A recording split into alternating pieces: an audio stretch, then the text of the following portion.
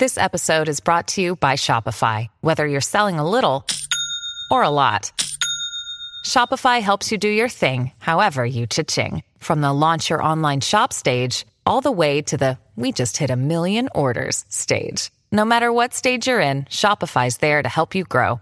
Sign up for a $1 per month trial period at shopify.com/special offer, all lowercase.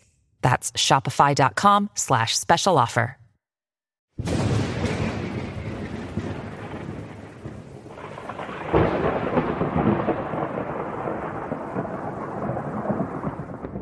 Today I have a letter from Archbishop Vigano on the Virgin Mary as co-redemptrix. This letter is a barn burner. He's gone full traditionalist in this, from the sound of it, and his anger is palpable. It's on full display. I'll let Vigano speak for himself. Needless to say, you really need to hear this. Enjoy. Mary Immaculate, Virgin Mother. Acies ordinata ora pro nobis. Is there in the heart of the Virgin Mary anything other than the name of our Lord Jesus Christ? We too want to have only one name in our hearts, that of Jesus, like the Most Blessed Virgin. The tragic story of this failed pontificate advances with a pressing succession of twists and turns. Not a day passes. From the most exalted throne, the Supreme Pontiff proceeds to dismantle the See of Peter, using and abusing its supreme authority, not to confess but to deny, not to confirm but to mislead, not to unite but to divide, not to build but to demolish. Material heresies, formal heresies, idolatry, superficiality of every kind. The Supreme Pontiff Bergoglio never ceases stubbornly to humiliate the highest authority of the Church, demythologizing the papacy, as perhaps his illustrious comrade Karl Rahner would say. His actions seek to violate the sacred deposit of faith, and to disfigure the Catholic face of the Bride of Christ by word and action, through duplicity and lies, through those theatrical gestures of his that flaunt spontaneity, but are meticulously conceived and planned, and through which he exalts himself in a continuous narcissistic self-celebration, while the figure of the Roman pontiff is humiliated, and the sweet Christ on earth is obscured. His action makes use of magisterial improvisation, of that off-the-cuff and fluid magisterium that is as insidious as quicksand, not only as flying at high altitude at the mercy of journalists from all over the world, in those ethereal spaces that can highlight a pathological delirium of illusory omnipotence, but also at the most solemn religious ceremony that ought to incite holy trembling and reverent respect. On the occasion of the liturgical memorial of the Virgin of Guadalupe, Pope Bergoglio once again gave vent to his evident Marian intolerance, recalling that of the serpent in the account of the fall, and that proto-gospel which prophesies the radical enmity placed by God between the woman and the serpent, and the declared hostility of the latter, who until the consummation of time will seek to undermine the woman's heel and to triumph over her and her posterity. The pontiff's intolerance is a manifest aggression against the prerogatives and sublime attributes that make the Immaculate Ever-Virgin Mother of God the feminine complement to the mystery of the Immaculate Word, intimately associated with him in the economy of redemption.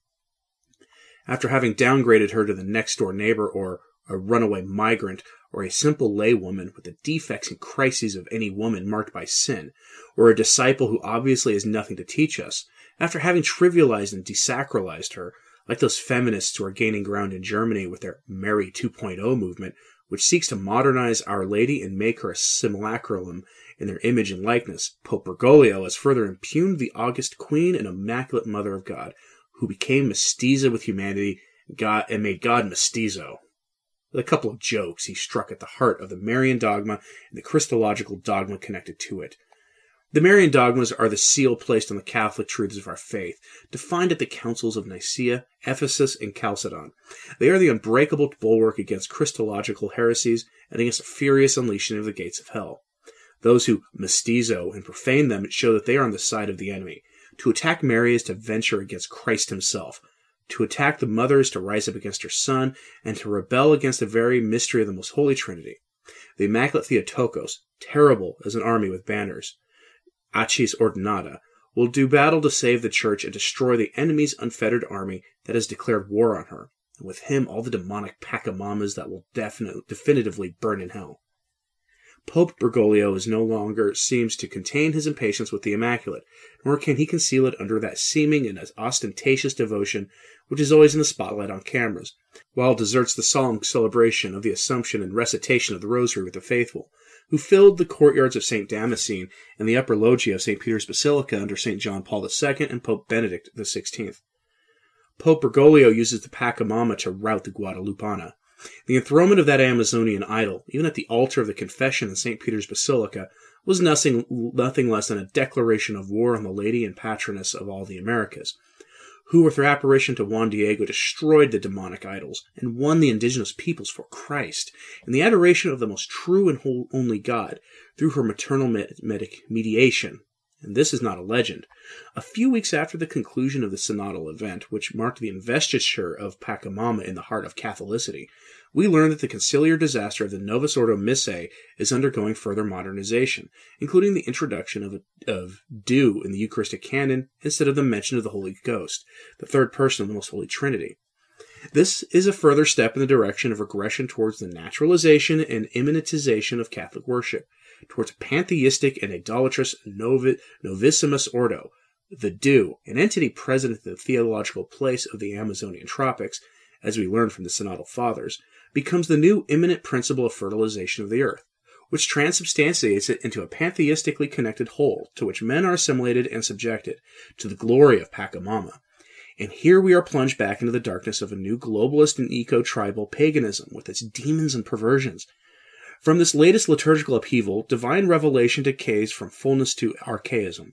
From the hypostatic identity of the Holy Spirit, we slide towards the symbolic and metaphorical evanescence proper to do, which Masonic gnosis has long made its own. But let us return for a moment to the idolatrous statues of rare ugliness, and to Pope Bergoglio's declaration the day after their removal from the church in Transpontina and their drowning in the Tiber. Once again, the Pope's words have the scent of a colossal lie.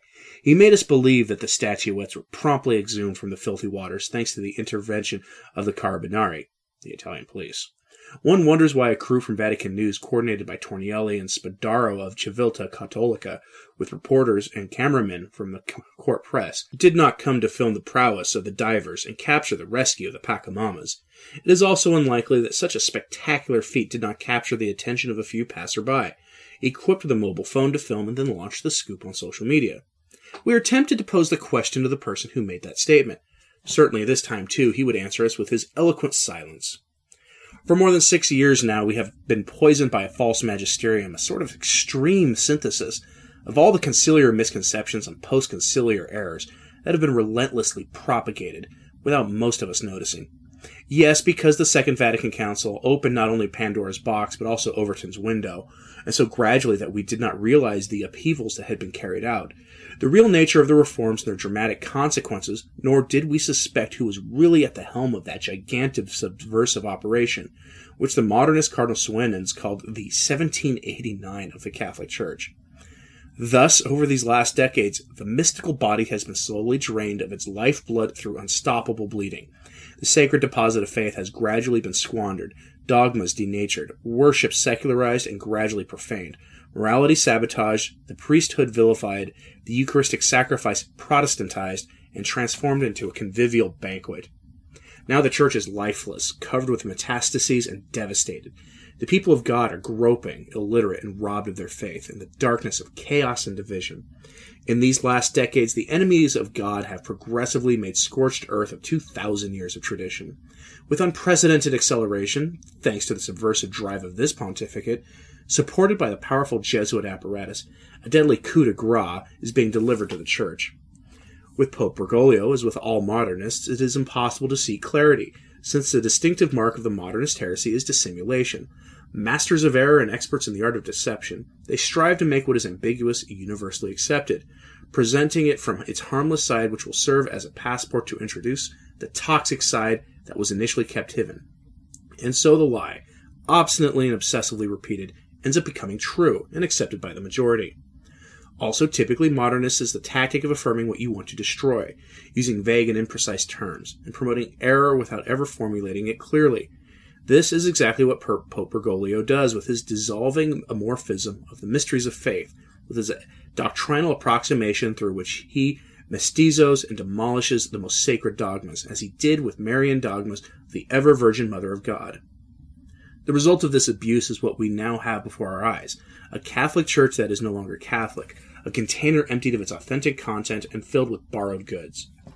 The advent of the Antichrist is inevitable. It is part of the epilogue of the history of salvation, but we know that it is the prerequisite for the universal triumph of Christ and his glorious bride. Those of us who have not let ourselves be deceived by these enemies of the Church, enfiaffed in the ecclesial body, must unite and together face off against the evil one, who is long defeated yet still able to harm and cause the eternal perdition of multitudes of souls, but whose head the Blessed Virgin, our leader, will definitively crush. Now it is our turn. Without equivocation, without letting ourselves be driven out of this church, whose legitimate children we are, and in which we have the sacred right to feel at home, without the hateful horde of Christ's enemies making us feel marginalized, schismatic, and excommunicated. Now it is our turn. The triumph of the Immaculate Heart of Mary, co-redemptrix and mediatrix of all graces, passing through her little ones, who are certainly frail and sinners, but are absolutely opposed to the members enlisted in the enemy's army. Little ones consecrated without any limit whatsoever to the Immaculate, in order to be her heel, the most humiliated and despised part, the most hated by hell, but which together with her will crush the head of the infernal monster. St. Louis Marie Grignion de Montfort asked, "But when will this triumph take place? God knows." Our task is to be vigilant and pray, as St. Catherine of Siena ardently recommended. That I die and cannot die. Sleep no longer in negligence. Use what you can in the present time. Comfort yourselves in Christ Jesus' sweet love. Drown yourselves in the blood of Christ crucified. Place yourselves on the cross with Christ crucified. Hide yourselves in the wounds of Christ crucified. Bathe yourselves in the blood of Christ crucified. See St. Catherine of Siena's letter number 16. The Church is shrouded in the darkness of modernism, but the victory belongs to our Lord and his bride. We desire to continue to profess the perennial faith of the Church in the face of the roaring evil that besieges her. We desire to keep vigil with her and with Jesus in this new Gethsemane of the end times, to pray and do penance in their reparation for the many offenses caused to them. Signed, Archbishop Carlo Maria Vigano, titular Archbishop of Oppania, Apostolic Nuncio.